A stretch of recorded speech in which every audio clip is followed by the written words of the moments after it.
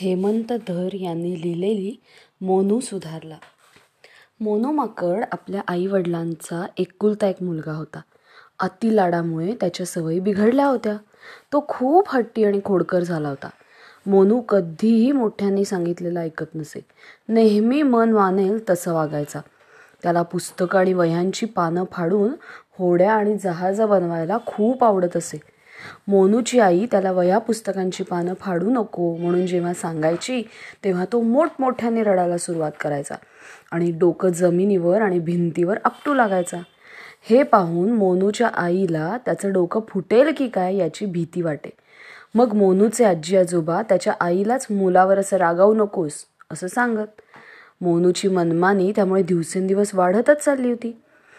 एके दिवशी मोनू आपल्या आजोबांची काठी आणि आजीचा चष्मा घालून खेळत होता. आजोबांना बाहेर फिरायला जायचं होतं आणि आजीला पेपर वाचायचा होता. ते मोनूला प्रेमाने म्हणाले, मोनू, आमची काठी आणि चष्मा दे बघू. तू दुसऱ्या एखाद्या वस्तूनी खेळ.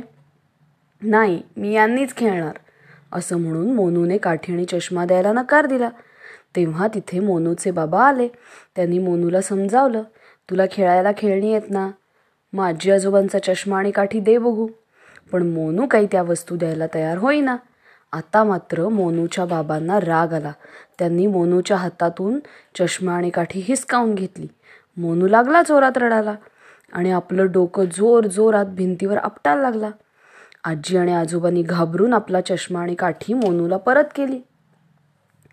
मोनूच्या बाबांनी ठरवलं की मोनूची ही सवय आता मोडलीच पाहिजे, नाहीतर तो असाच मन मानेल तसा वागत राहील. मग त्यांनी आजी आजोबा आणि मोनूच्या आईशी संगनमत करून एक योजना आखली. आता त्यांना आपल्या योजनेनुसारच मोनूशी वागायचं होतं.